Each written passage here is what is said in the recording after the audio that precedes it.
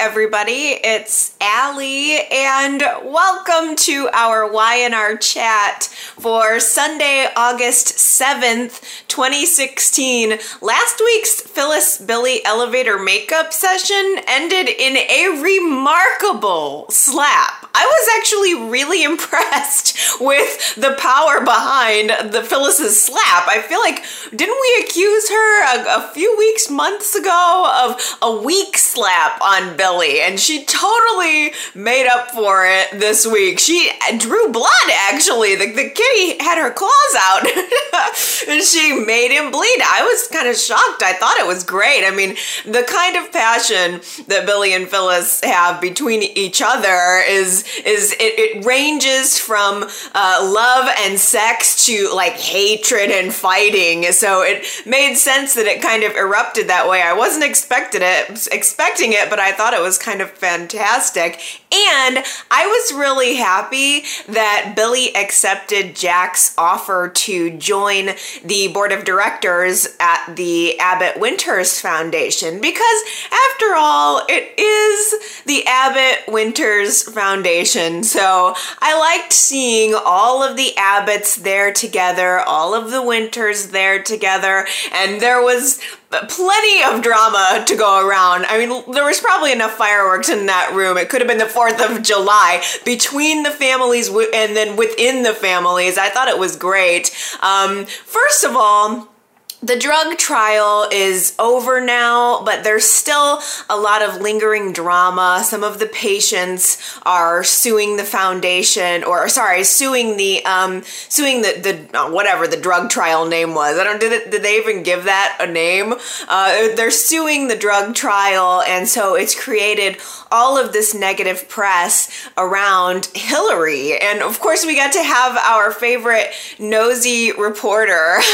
She got up in Hillary's face with her microphone. I love her. I love that actress. I just think she's cute and fun and quirky. I want to see her more often. I want to bring her on the show and hook her up with Neil or Devon or somebody. She's adorable. But she's moved on from gossip reporting into hardcore, like, unveiling of big news stories. So she was pressing pretty hard on Hillary, and Ashley came in and tried to smooth things over, but it's clear that Hillary's kind of always on her own page. She never really agrees with what anybody else is saying, including Devon. Devon comes up with a very reasonable suggestion to just pay a settlement, make the whole thing go away, and Hillary just has this fiery just resilience within her where she never really wants to admit that she's wrong, and she certainly doesn't want to pay all these people all of this money, so she's in opposition to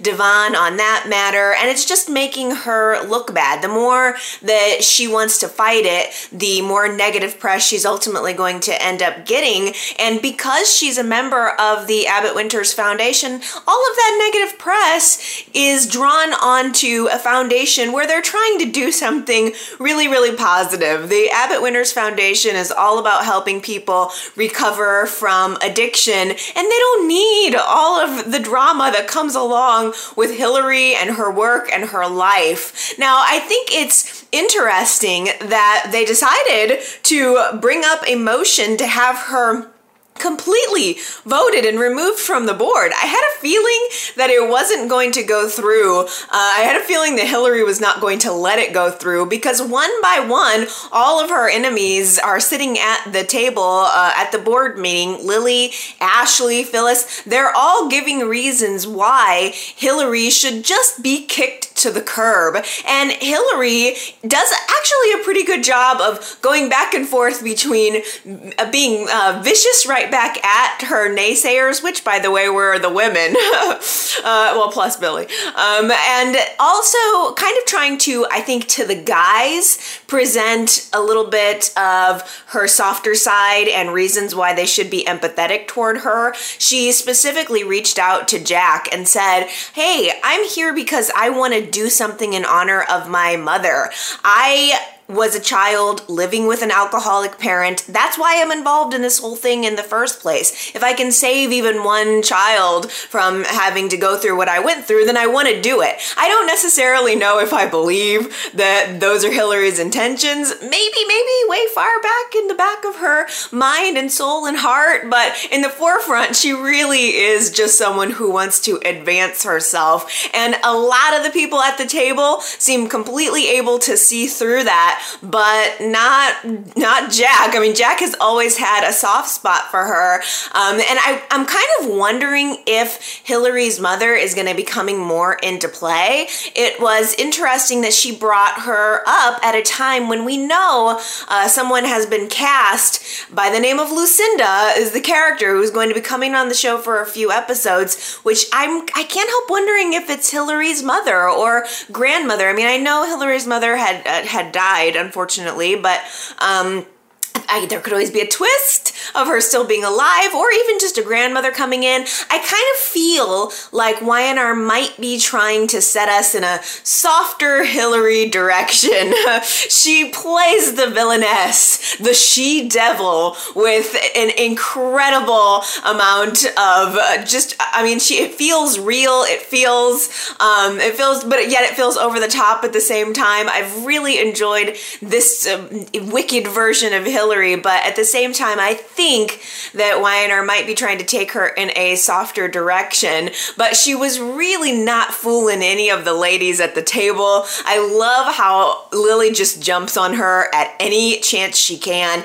Ashley has all the reason in the world to want Hillary out of the way for everything that she's done to her. And then there's Phyllis. In the middle of Hillary's plea to Jack, Phyllis steps up and says, "Wait a minute, I am not about to let you stand here and use my husband as a way to get what you want." And Phyllis just laid into her publicly. I mean, she stood up.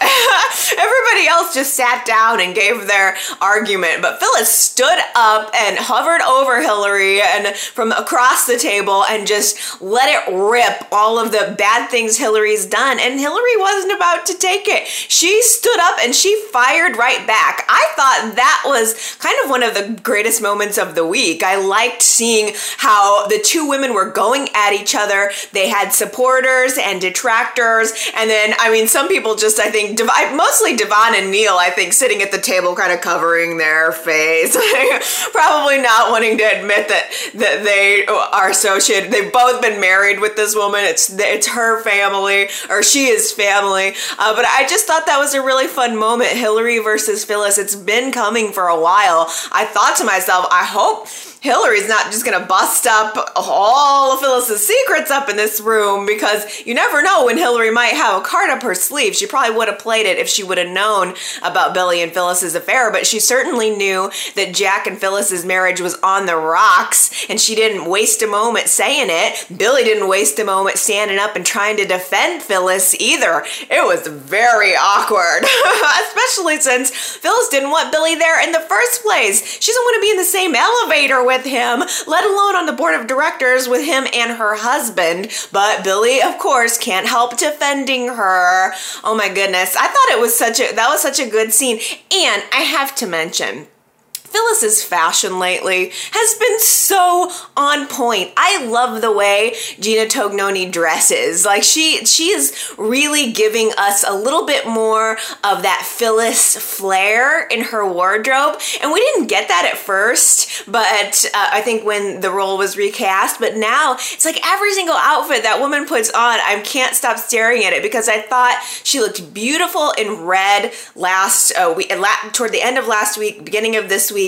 And then I could not stop staring at her this week in that mauve jumpsuit with gray belt, gray matching bag, and that big chunky silver and gold necklace. It was so beautiful. And then Hillary in her beautiful red dress, she-devil. Is the perfect way to describe Hillary. I wish I would have thought of that weeks ago. I could have been calling her that all along, but as soon as I saw her in that flaming hot red dress, I just thought, she She-Devil. And it was so good to see those two women going at it. It was a lot of drama. It was a lot of fun, but ultimately Jack and Neil vote to keep Hillary. Jack was kind of the swing vote there. I knew that Neil was going to vote to keep her because he had that vibe about him the whole time, like, I'm willing to maybe give her a chance, or, I don't know if Neil was still thinking about the whole blackmail situation, but you can tell Neil still has, I think probably more of a bit of respect for Devon, like not wanting to make Devon's life a living hell if he had to deal with Hillary getting kicked off of this foundation. So Neil votes in favor of keeping Hillary, and Jack ultimately being the swing vote, he decided to keep Hillary as well. So she's sticking around for now. It's just that poor Devon is left with the task of wrangling her.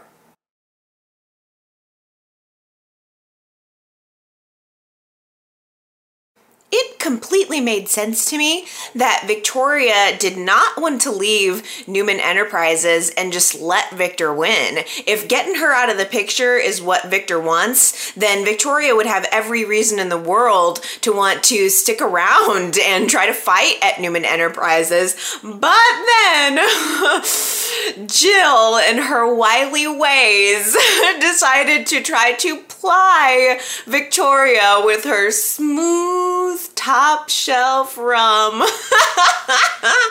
and completely got Victoria to turn around. Well, at least during her buzz, she was turned around. We'll see if she wakes up, has a hangover next week and decides to not work at Brash and Sassy, or maybe to try to work both. I don't know, but I really loved seeing Jill get Victoria drunk. I mean, I liked that was Jill's idea, and I liked seeing stiff upper lip Victoria letting her hair down a little bit, getting a little loose, and just kind of wobbling around the athletic club, wobbling to the lab and talking to Billy. And she's such a stiff character that it's an extra special treat to see her drunk and a little bit out of control, which was the original appeal of the Victoria and Billy relationship. If you remember when these two characters first got together, it was very much putting in opposition Billy's party boy, fun-loving attitude with Victoria's staunch and stuffy kind of attitude. And it was sort of a surprise coupling that when Y&R put them together, and it was kind of the magic of their whole relationship. And I also completely appreciated that Y&R was sort of bringing it back to Billy and Victoria's roots with the rum. I mean, they got married in Jamaica, they crashed that wedding and had a wedding of their own, and I mean, that was part of the charm of their early relationship, and I liked that Y&R kind of brought it back to that. But I think that's a good poll question for this week. Would you like to see them reunited? Should Billy and Victoria get back together? YRChat.com. Let's get a pulse on how you're feeling about the new fuzzy closeness that seems to be developing between Billy and Victoria, because Victoria goes stumbling back to the lab where Billy sees her and is kind of taking a little bit of pity on her, and he begins to comfort her, and she ultimately falls asleep on his lap in the lab, and there was kind of a moment even where I thought they were going to kiss, and I would say it is probably becoming clear that these couples are kind of on their way back to each other. I don't know if that necessarily means that's what I want, but would you like to see Billy and Victoria reunited? YRChat.com. I'm not sure. I mean, I think that I've said in the past, yes, no, but I am a little bit open to the idea that maybe getting Billy and Victoria back together could be kind of a way to soften up his character, because Y&R really took him dark with the recast. They went in a totally different direction. He was a dark motorcycle riding, screwing his brother's wife kind of guy, and I wonder if now what they're trying to do is remind us less of that lovable party boy oof kind of guy, and by reuniting him with Victoria. So I don't know. I mean, I kind of can see Y&R softening up Billy's character, reuniting him with Victoria, and at the same time reuniting Jack and Phyllis, because it does seem like they're actually trying to work on their relationship. We saw them at the athletic club toward the end of Friday's show, and they seem back on track. They were smooching, and everything seems to be going okay. So it's almost like the couples are back to their original configuration, and it makes me wonder if the Billy and Phyllis affair is actually ever going to come to light.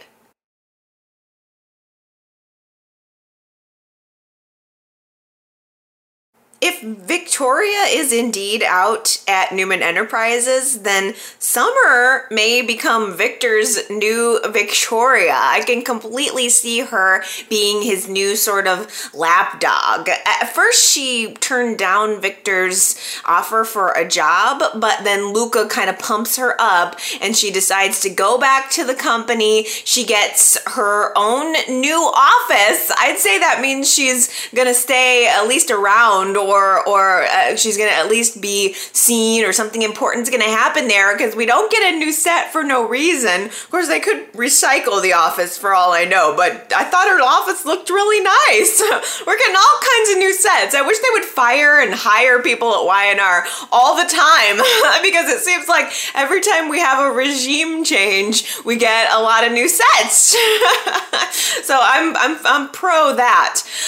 Summer and Luca are in her new office. She's looking at her computer, looking at her calendar, and realizing that she's late on her cycle, and she begins to think that she might be pregnant. I loved, by the way, like it was kind of funny seeing Summer's reaction, Luca's reaction, but the best part for me was Nick standing outside the door of her office and happening to overhear that she thought she was pregnant, and kind of the look on his face was dope. Oh no. I mean, nobody probably wants to believe that their daughter is probably not like a happy surprise, or I mean, especially since she is dating Luca, somebody who Nick and nobody really likes. I think his face kind of said it all. He runs right to Phyllis, asks her if she's ready to be a grandma again, which she took it a little better. Phyllis had a little bit more of a pragmatic approach. I think that Nick's reaction was all emotional. I mean, everybody's worried. Everybody's wondering what this means. Is Luca going to be upset about this? Is he going to throw a fit? Is he going to leave Summer or treat her badly? I never thought that would be the case. I immediately assumed that if Summer was pregnant, then Luca would glom onto the child, because he just doesn't see, we kind of saw a little bit of his attitude when he was searching for his daughter with Marissa, and I thought, I can see him being more of the kind of guy who would want to make up for that mistake. He sort of strikes me as similar to Adam in the way of that he wouldn't probably abandon his child, of course, even though he did it once, I suppose. But all of it becomes a moot point, as it's just a false alarm. Summer has taken 3 pregnancy tests. She is absolutely not pregnant. I think that you could hear Phyllis and Nick's sigh of relief like 3 states over. But Luca had a very different reaction. He had a more positive reaction. The idea of Summer being pregnant actually made him feel more bonded to her, and actually made him decide to propose marriage to her. He says he loves her more than ever. He liked the idea of starting a family with her. He gets down on one knee, he has the roses, he has the ring, he even busted out a little bit of Spanish for the occasion and asks the woman to marry him, to which of course she says sí. Yes, I will marry you, my Spanish hottie. Oh, I kind of wonder, especially looking back at that flashback sequence of Summer and Luca's relationship. I think Y&R is trying to soften up Luca too. There are so many ways in which I felt this week was a lot about character development and maybe taking, I mean, if you think about it, Hillary and Billy and now Luca, these are characters who started out kind of mild or were mild at some point, and Y&R really kind of put them on steroids and made them kind of go bad, like the bad apples, and it feels like maybe they're getting pulled back in a little bit. I can see Y&R softening up Luca, but at the same time, Victor and Nick are still trying to find out who was behind that oil spill. So glad to know that that's still a question out there, because I was completely confused by it and hoping there was going to be some resolution on it. I can't imagine what else it's going to be other than Luca. I feel like Y&R is either going to make Luca completely not guilty and they're just going to find a way to whitewash that whole storyline and say it was Travis or say it was somebody. So they're bring someone in that wasn't even on the scene at the time and completely blame the oil spill on someone else entirely. Or I think it's possible that either Victor and or Nick are going to find out that Luca was behind the oil spill the whole time, and Summer will realize that his betrayal was even bigger than he already confessed to, which would put a little bit of a hitch in their wedding wagon.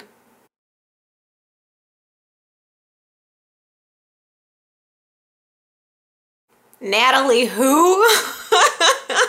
I mean, Natalie might as well not let the door hit her on the way out as far as Kevin is concerned, because the millisecond that Chloe walked back into Kevin's life, Natalie was gone. She was a ghost in his mind. Ex-wife in, current girlfriend out. She didn't matter at all, which is shady. It's kind of like Kevin's dogging Natalie a little bit, frankly, I think. I mean, at least he was honest with her. The paternity test ended up being negative, and he still decides to break up with Natalie. I mean, Kevin made it very clear that he was hoping that he would be the father of Bella, but even though he's not, he has decided that he wants to be there for Chloe. He wants to be with Chloe, and at Michael's behest, Kevin does actually decide to break it off with Natalie, be honest about his feelings, which I felt really bad for her because she saw it coming. I mean, all of a sudden, all the classic breakup lines were coming out of his mouth, and he just had to do it, and she saw it coming, and she was very offended, which I have no idea what that means for Natalie. I have no idea, but I'm also a little bit disappointed with Kevin for wanting to just fall back into Chloe's arms so quickly when she does not want him. She's already made it clear that she does not want him. And she gives him any crumb of affection, saying, Kevin, I mean, look, I know you're not Bella's father. I would never keep that from you, but I'm sure you would be a really good father. He takes any little amount of affection that she gives him, and now he's turned it into chasing this dream of a family with Chloe again, which makes him look so pathetic, and I was so tired of it around the time that she left town the last time, and I don't really want to see it again. But he wants to be a dad. He wants to be a husband. He offers to let Chloe move in with them before he even broke things off with Natalie. So he's all in on Chloe, even though he's not the father of her child. Now, I personally still think that's debatable, but let's take a look at last week's poll question, which is who's the father of Chloe's baby. 54% of you said it's Billy. It's obvious. It's Billy. I saw a lot of various reasons, even just down to the resemblance that the child has to Delia. And of course, we have had the scenes of the paternity, or the sperm that Chloe stole from the lab, which, by the way, quite a few people told me that was the original scene that we saw, indicating that it was indeed Billy's sperm. So that's good to know. But I think most YNR chatters, anyway, 54%, are taking that at face value and saying that Billy is the father. 26%, including me, say that Kevin is the father. And then we have 20% saying neither. I think just kind of gauging from some of the comments, some folks were thinking maybe there was going to be a twist in there, that it's some other guy that we've seen or even not seen. Chloe's been away for a while. Doesn't necessarily mean that either of these two guys are the father. But for my money, I just keep waiting for the twist. I think that's what it is. This is a woman who helped get the lab results for Constance Bingham's poisoning rigged. And I'm guessing she did it twice even. So I wouldn't put it past Chloe to rig the paternity test results, because I just think the way Chloe is so adamant with Kevin that it's not his, there's just part of me that thinks that she has something up her sleeve, or she knows something more than she's letting on. And as we saw from Chloe's scene with Adam, this woman can be quite convincing even when we know she's lying through her teeth.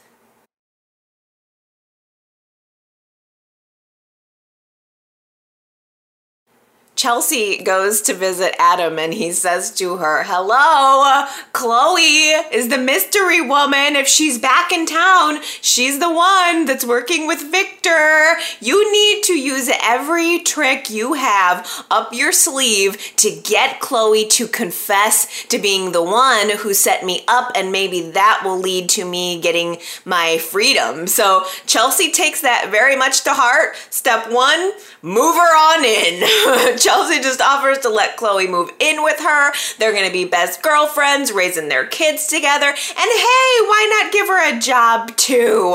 So Chloe has been fully reincorporated into Chelsea's life, and she's saying all of the right things. Every word that comes out of Chloe's mouth is about forgiveness. And they even had this heart-to-heart moment where Chloe insists that she's gotten beyond everything that Adam did. And yes, she misses her daughter, but she wants to be healthy. And Chelsea even finds this book about forgiveness and grieving in Chloe's bag, and has all these passages highlighted. And Chelsea is just buying it, hook, line, and sinker. And not only that, but Chelsea goes to Adam and says, "Look, I don't think she's lying. I think Chloe's being really sincere." And honestly, part of me thinks, Chelsea, wake up. Why don't you see this? This woman ran over your husband. Not even that long ago. She has every reason in the world to want to frame him, but I kind of think that Chelsea is approaching it more from a mother-to-mother / guilt angle. I think because Chelsea's looking at their children playing together, Chelsea wants to believe that Chloe is stable and that she just wants to be a good mom, and that's what she's focusing on, and that she wouldn't go to such lengths to seek revenge on Adam. But I also think Chloe is also clouded by guilt. If you remember back when Adam ran over Delia, when Chelsea found out about it, her guilt was incredible, and in some ways, equal to Adam's, because Chloe was her best friend. They took Delia's corneas as a donation for Connor so that her son could see again. So I think Chelsea is predisposed to want to give Chloe the benefit of the doubt, because she knows in part that her husband was responsible for Chloe's biggest biggest heartbreak that never goes away in life. And so I kind of think that's why Chelsea is being so lenient toward Chloe. She even suggests, or actually it was Adam that suggested that Chloe come visit him. He says, all right, if you think Chloe's so innocent, tell her to come visit me. We'll see how that goes. And she does. And Chloe, of course, goes in there. They come face to face. Adam behind bars. We know that Chloe is behind setting up Adam. And yet she's sitting there looking him in the face, singing the same old tune that she's saying to Chelsea about how innocent she is and how much she would never do that to him because she's not focused on him. She's focused on her life and her daughter. It was really convincing too. Chloe must be a great actress because she must have tapped in to some really true pain to squeeze out all of those crocodile tears because they were very, very convincing. But she stepped out of the room and we saw this look on her face like, yeah, I gotcha. Yeah, I gotcha, you SOB. Like she was saying all of the right things to Adam and I don't think he bought it. I think that it was probably hard not to, but at the same time, Adam, I think, is rightly skeptical, and I kind of think he's going to stick with his skepticism. I don't think that Chloe's waterworks turned him around. I think it might have made him doubt. But I think next week or the next time we see Adam, I kind of have a feeling he might still be convinced that it was her. But the look on her face when she left that room was no, I'm enjoying every moment of it. The interesting thing is, of course, we have Victor who is pressuring Chloe for those diary pages, but Nick is sort of on the case too. He found out from Dylan that that Victor had blackmailed, or that Victor had offered Adam the diary pages and then they magically disappeared. So Nick is on the hunt for those diary pages too. He's been snooping around town, sniffing, trying to talk to Chelsea, trying to do what he can. Just on a side note, I know this is probably not going to happen, but seeing Nick and Chelsea together gives me ideas. Was anybody else kind of thinking when Nick paid a couple of visits to Chelsea this week that they might be kind of a good couple? Like maybe Nick and Chelsea could have a relationship while Adam's away? No, that would be terrible. But maybe eventually I could see Nick and Chelsea together. Just for some reason, I think that would be interesting. I mean, Adam kind of took Nick's true love in Sharon, so why shouldn't Nick take Adam's true love in Chelsea? I thought it was good. But ultimately, I kind of think that we might possibly be setting up for Nick to be the one to find the diary pages and maybe Sully's paternity secret all in one.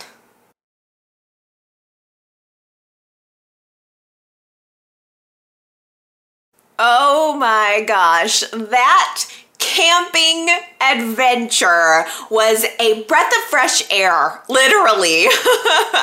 After months of this dark baby switch storyline, I thought that the whole camping thing was like the greatest thing to happen on YNR in a while. I loved it so much. It was just comic relief. It was just easy watching. I didn't have to think too hard about it. It was just fun and funny. I loved that Dylan and Faith were completely gung-ho about the idea of taking a little family camping trip. Mariah and Sharon, not so much. They were kind of going along with it to make Faith and Dylan happy, but Mariah and Sharon are so incredibly inept for sleeping outside in a tent, gutting fish. I can't say I blame them.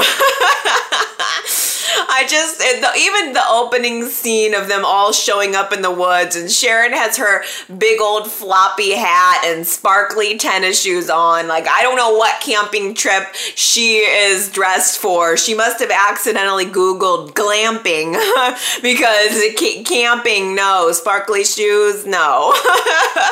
I just thought the girls were so funny and adorable. And was Mariah wearing a shirt that said, "Bitch, please"?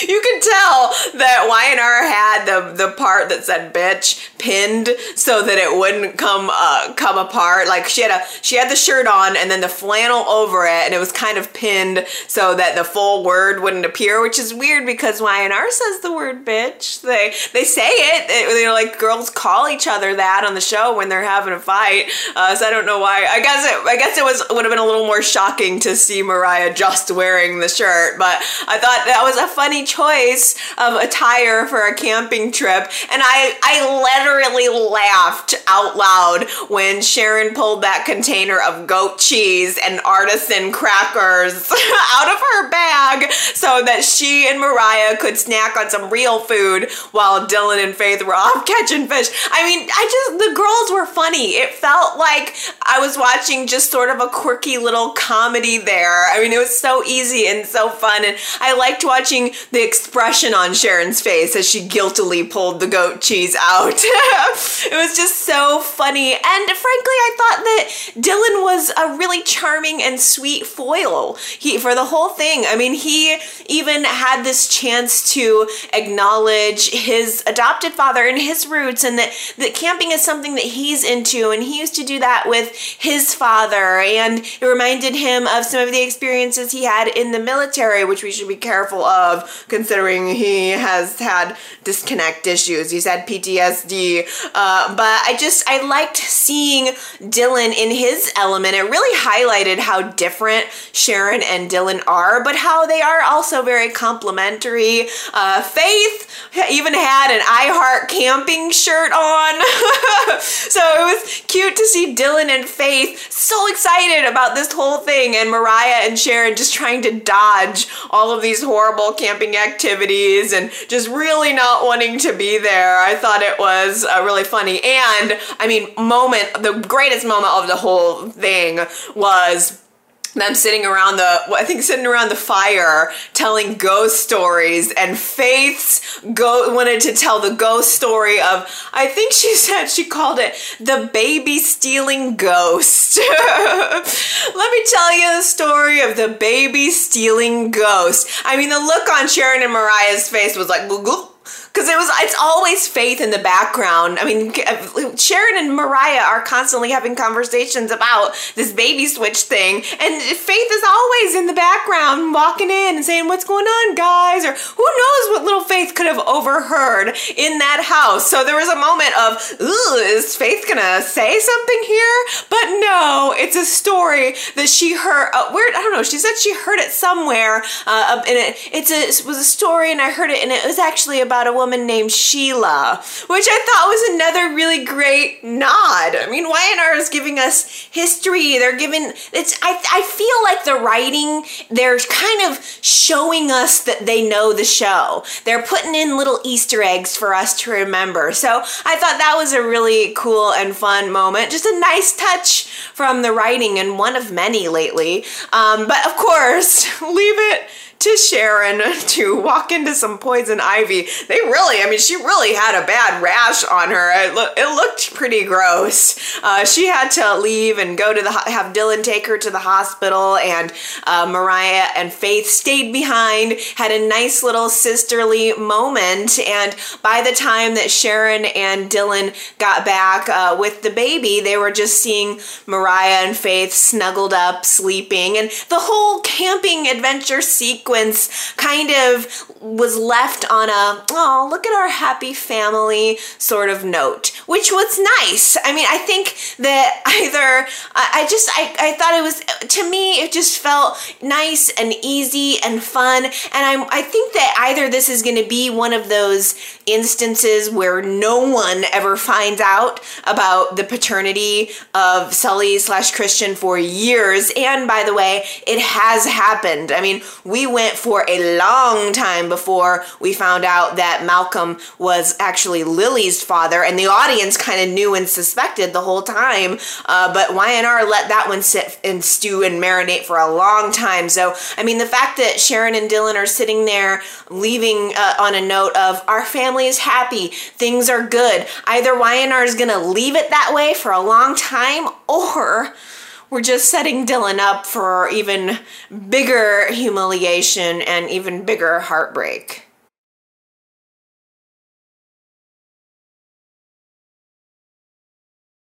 Last week, we had a Who Said It quote that went like this: "Look at that lonely, unmarried woman." I can't believe that Jill said that. That was one of the worst things I've ever heard come out of her mouth. It almost sounded like something your grandma or great-grandma would say, just assuming that because she's unmarried, Victoria is lonely. I mean, she's just looking at Victoria walking through the restaurant, having absolutely nothing to base this on, just seeing her and assuming that because she doesn't have a husband, she is lonely. I don't know, for some reason that just seemed like such a terrible thing to say, and yet such a wonderful Who Said It quote, which quite a few of you got it right. Maybe it was just such a bold statement that you guys are like, yep, that sounds like a Jill quote. T, Nicole, Sandra, Candida, Becca, Harper, Nathalie, Tanya, Sharita, Beatrice, Jamie, John Christopher, and Amanda all got that one right. 12 people. That was a lot of you. I guess maybe that one was a little bit obvious, but I couldn't pass it up. It was just too juicy of a thing to say. But let's see if you guys are going to be as good on this week. I don't know. I think this one is a little bit harder. I'll tell you, the answer to this one is not Jill, although it could be. Do you know who said this? Sometimes I'm a little shady.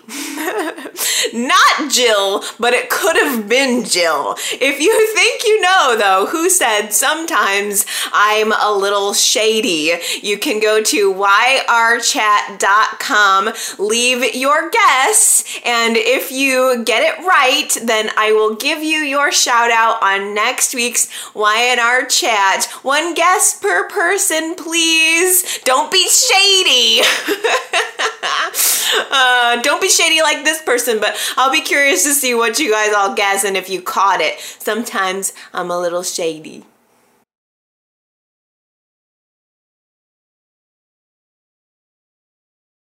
I'd say that's our cue for reading out some of your comments. So, Henry left me a comment at yrchat.com saying, there must be a reason for the camping trip other than on the surface appearing just to be a huge waste of time.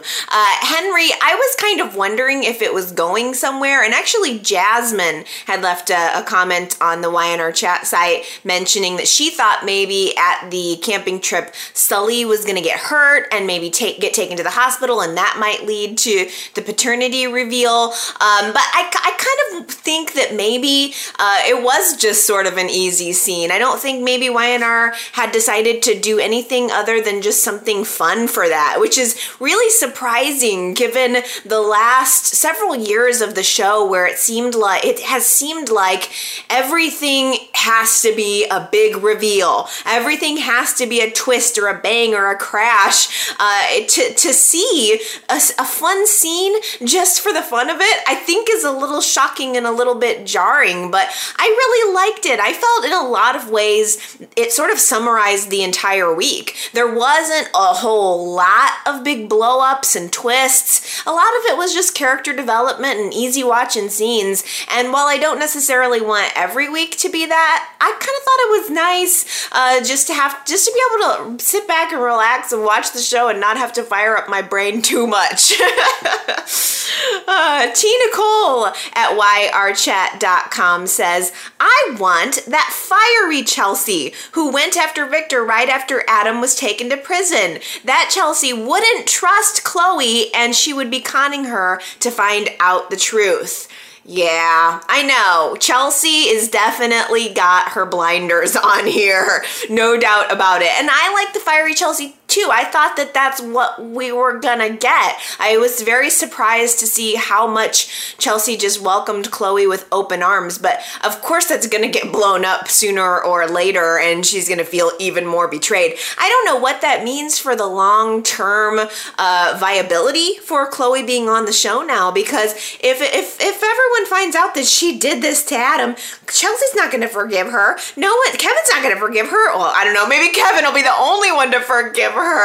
It's just I can't see that blowing up and there not being any repercussions for her. Wouldn't she go to jail? I don't know. Is Chloe going to be around for a while? I got the impression that she's sort of around for a while. I don't know where YNR's going with that though.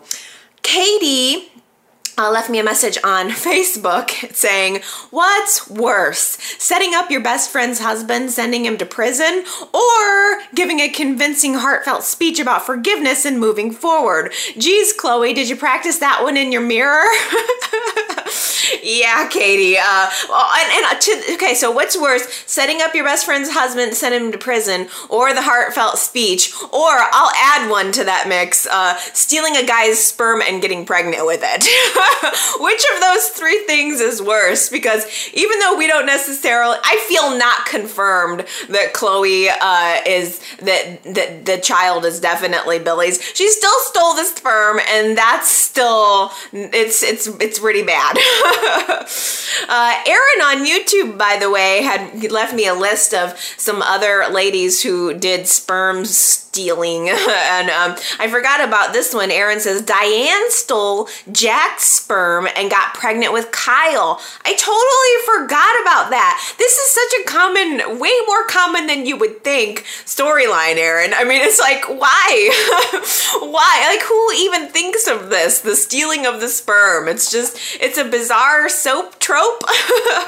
But Diane, that's a good one. Zuperplex on YouTube says, whatever happened to the security breach at Passkey? It seems like they dropped that story. This would be something that Natalie should be consumed with. Yes, Zuperplex, Passkey just went away. They just decided to make that disappear, which is maybe not a bad thing because it was kind of boring, but I mean, they a little bit sometimes have Natalie mention that she's working on the whole thing, but it kind of seems like they made that disappear. And does that mean they're going to make Natalie disappear too? I went to my little casting website, which doesn't really give me the best casting news. I don't know why I don't find someplace else. It only gives me super official stuff. But I'm thinking, is Natalie gone from the show? What are they going to do with her? If Kevin's going to be completely consumed with everything and all things Chloe, what happens to Natalie? Is she going to work on, I mean, if she's not working on Passkey and that's no longer in the forefront, she doesn't seem to have a purpose. And I don't know who they would hook her up with as far as romantic potential. Can you guys think of anybody else who might be a romantic pair for Natalie? It kind of seems like there's more girls than guys. Maybe we need a new guy. Maybe we need Daniel. Except I got a feeling Daniel's going to hook up with Mariah. I have a feeling that's her match coming, which is going to be really ironic considering he knew Cassie and he was unfortunately driving the car the night that Cassie died. So it would be probably a little bit weird for him to hook up with Mariah, who looks just like Cassie. But do you remember Cassie had that crush on Daniel and she was starting to want to wear makeup and she wanted to go to this party where he was, and I think he passed out in the car and she took his car trying to drive him home, and she wrecked the car and ended up unfortunately dying, and Daniel took a lot of heat for that. I mean, obviously Nick wanted to rip Daniel to shreds. It's ultimately something that kind of began the Nick and Phyllis relationship, not necessarily affair, but Phyllis was supporting her son. Nick wanted to rip his face off, and I think that sort of created the relationship between Nick and Phyllis, which later developed into the affair. So anyway, I think that It's a possible nod to YNR history to bring Daniel back and have him maybe at least develop a friendship with Mariah. I think he's only going to be around for a couple episodes, though, so I don't know if maybe we could do a Daniel, Mariah, Natalie short-term love triangle. Maybe they're going to just test the waters since it's the 11,000th episode that Daniel's supposed to be returning for. Not sure. Oh, gosh. Connor left me a voice message about Jack, Phyllis, and Billy, that whole situation. This was like a deep freaking analogy, Connor. It literally blew my hair back. I'm listening to this and I'm like, oh my God, that's freaking genius. Connor says the whole Phyllis, Jack, Billy triangle, he calls it nightclub, okay? Because there's you got your home, okay? You got your home space and you got your nightclub space. And you can go to the club, the nightclub, and you can have fun. And that represents Billy. But eventually you realize, well, I do have to go back home, and that's Jack. And Connor says sometimes the nightclub tries to follow you home, but you can say no. I love this analogy, Connor. It's just, I wish I could summarize it as great as you summarized it. Sometimes I wish I could just play your guys' voicemails because you said it so much better than I could, but I really like that. It is true. It's almost like Jack is Phyllis's home base. That's where she finds her comfort. That's where she keeps her stuff. That's always going to be home. But Billy represents this fun thing that you can go and do while you're out. And yeah, it's really good and it feels really good, but ultimately you have to go home, and ultimately you kind of want to go home. So that was really, really good. I'm impressed. I have a feeling maybe you were out nightclubbing this weekend. Sandra at yrchat.com, this is another like really deep comment. Sandra says, "Love is blind. Marriage is an eye-opener. Luca couldn't insinuate himself into Newman business no matter how hard he tried. Now he proposes marriage to Summer to weasel his way into the Newman clan. How is it that Summer cannot see Luca for the snake he is? I predict they marry and then Nick uncovers the whole truth about Luca's involvement with the oil spills, and since we know Hunter King is slated to be recurring status, Summer will just have to go away to get over Luca." Woo-hoo-hoo-hoo!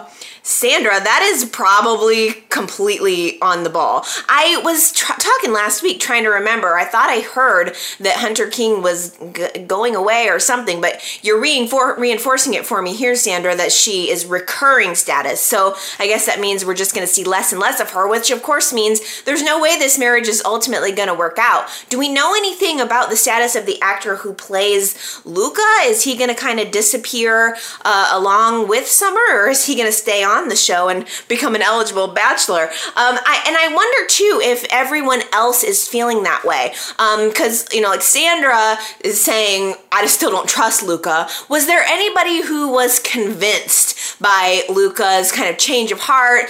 Do we believe that he is being sincere with Summer in proposing to her and saying that he wants to start a family?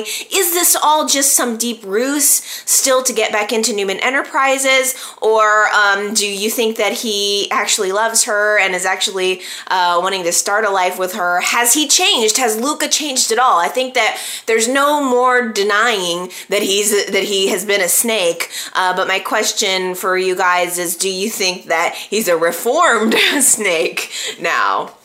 Daisy on Facebook says, "I can't see Abby and Ben staying together much longer. Not wanting Abby to get involved in her stepson's health and well-being shows how little faith Ben has in her. Abby deserves more than just being thought of as a dolly, and Ben should have involved her in everything related to Max's recovery, but he doesn't want her to be involved. Ben's excuses were very patronizing. The bottom line is he doesn't trust her." I'm really glad you brought that up, Daisy, because I wasn't even going to talk about Ben and Abby because it feels like the same thing that it was last week. I feel like I've said everything about Ben and Abby last week that I could say again, and I completely agree with you. I think that Stitch is shutting her out, and even though he gives her lip service, it just never seems to want to amount to anything. He's telling her he wants to start a family last week. This week, he doesn't want to start a family. He's not ready. He tells her that he wants her to be involved in Max's recovery, yet he shuts her out and doesn't include her in the whole, information release on Max's status. I don't know if Ben is trying to protect her from knowing how bad the situation with Max is.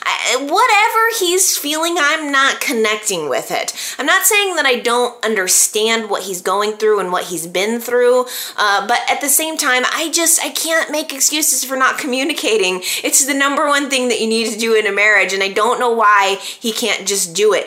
Whatever you're feeling, Ben, just let it out. If it's sadness, if it's anger, and maybe it is anger toward Abby, and he's not wanting to put that on her, but whatever it is, you have to say it, because otherwise all we're doing is witnessing the crumbling of a relationship that has no real reason to crumble.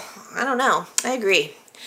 Sean at yrchat.com says, okay, so I find it very irritating that Hillary accuses Dr. Neville of trying to kill her. Does she not forget what he did to save her? He made a miracle treatment that kept her alive. Plus, she should also be thanking him for taking the shot for trying to speed up the drug trial. Otherwise, Hillary would have been the one to go to jail. Thank you, Sean. I wasn't even going to mention that either, because it's like, I roll my eyes every time Hillary and Devon act like Dr. Neville was trying to kill her. He wasn't. He saved her more than once. It just so happened that the last treatment didn't work out. Sorry, it happens. It was a drug trial. If you're in a patient drug trial, you have a level of acceptance that it's not something that's been FDA approved. So you have to accept that it might not work. And furthermore, I really like your point about her blaming everything on Neville when he's the one that ended up taking the fall for something that she did. Watching her stand there with that reporter going on about how it was all his fault and he was a bad employee for switching the results. That was all you, Hillary. It was all you. Cheyenne on YouTube says, I liked Hillary and Devon making plans for the future. This was last week. I can tell that Mal Young is working to repair all the stuff that has happened. Cheyenne, I have seen that in so many ways throughout the past 3 weeks now. It really feels like couples that were broken up are coming back together, and you can just see it everywhere. New sets, little Easter eggs of history being dropped into the show. I really feel a difference in Y&R these last couple of weeks. I don't know if Hillary and Devon are ultimately going to make it. He seems to just put up with her no matter what she throws at him. Bless him. Justin left me a voicemail with a couple of anniversary notes. Did you guys know that 1 year ago, I guess it would be next week, the whole cabin murder mystery thing was resolved? We found out that Harding was the actual murderer. Can you believe that's been a year? It feels like so long ago. 2 years ago, Justin says, Gina Tognoni made her premiere as Phyllis. And Justin says, ask which Phyllis do you like better? Do you like the Michelle Stafford version or do you like the Gina Tognoni version? Justin says he likes them both equally. I kind of agree. I have an appreciation for the Michelle Stafford Phyllis. It is, kind of a part of the past. I remember watching her in the 90s and I remember appreciating and being kind of drawn into her affair with Nick.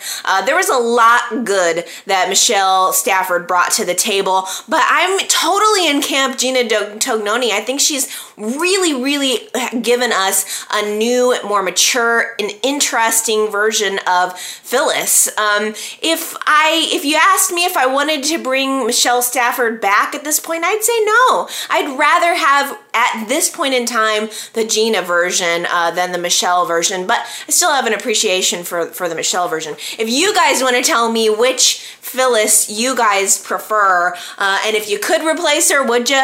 I think that would be another interesting question for this week. Thank you, Justin, for bringing that up, and thank you for sending me this really cool Y&R Seek and Find word puzzle. Wherever you're watching or listening to Y&R Chat, I'm going to put a link to this Seek and Find. It's like a one-page that you can print out, and it has like Y&R related words that you can find in the word jumble. It's really cute. It's really fun. I'm going to put the link to it in the description for this week's video and podcast, so that if you guys want to print it out and do a Y&R related Seek and Find, that's completely courtesy of Justin. He is really good at doing like poll questions and hypothetical questions and games, which I love. So super huge thanks, because those are really fun and really cool, and I do appreciate it a lot, and I'm excited to do my Seek and Find.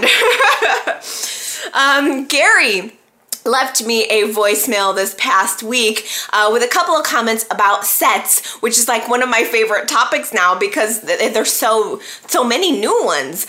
Gary called in after having seen Ashley just walking into the dive bar, finding Abby and Stitch laying in a public bed, basically making out.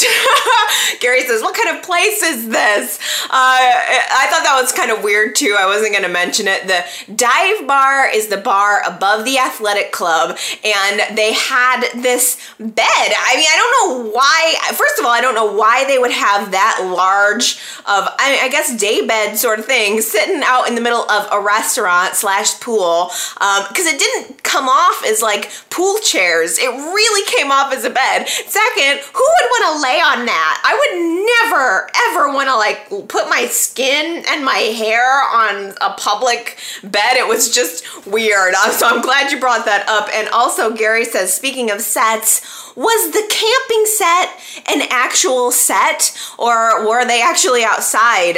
Gary says, if it is a set, it was a great set. I'm guessing it was a set. Does anybody know for sure? I can't imagine they dragged Sharon Case out camping into the woods unless they had some little place outside where they could do it. I think it was a set though, but it did look good. I mean, even everything right down to the grass. I looked at that. The trees looked very real. It was a nice set, and I think that in and of itself is a reason to appreciate that whole sequence.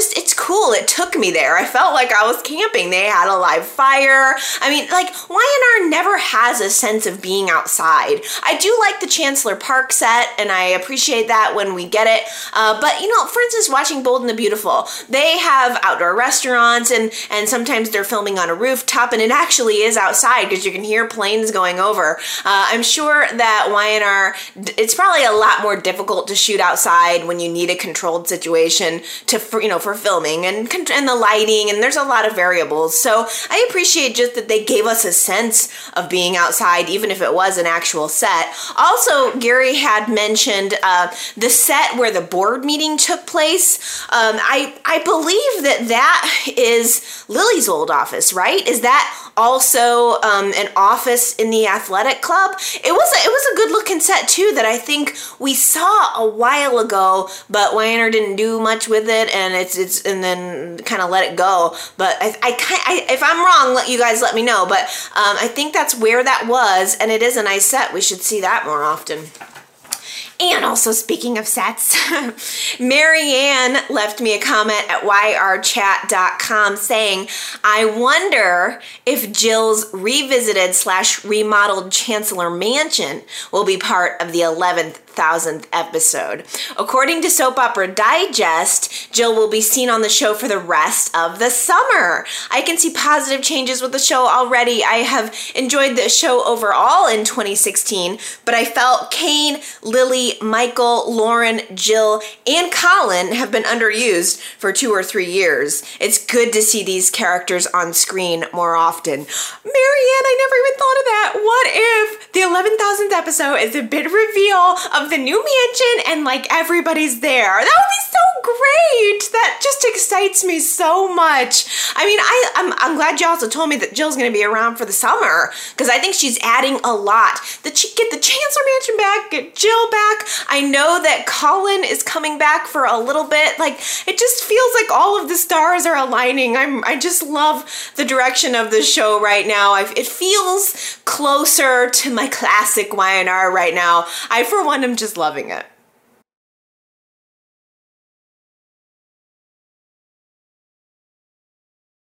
Well, I hope that you guys are loving the show too. Whether you are or whether you aren't, you can always leave me your comments and sound off about it. YRChat.com is the main website where you can leave comments on the blog, or you can find the Facebook and YouTube pages. You can find the link to download the podcast if you like to listen to audio, or if you like to talk your comments, then you can call my voicemail at 309-588-4569. There are several different ways that you can sound off about the show, good or bad, whatever you're feeling. I love hearing it. I love seeing the poll results. I love seeing your captions on the weekly photo caption at the website. And I love just in general getting a chance to see and hear where you guys are with the show. I have one narrow focus. I am just one fan. So I actually feel really happy about the fact that I can bring in different kinds of perspectives that are not my own through your guys' comments. So I always appreciate those, and I hope you keep them coming. And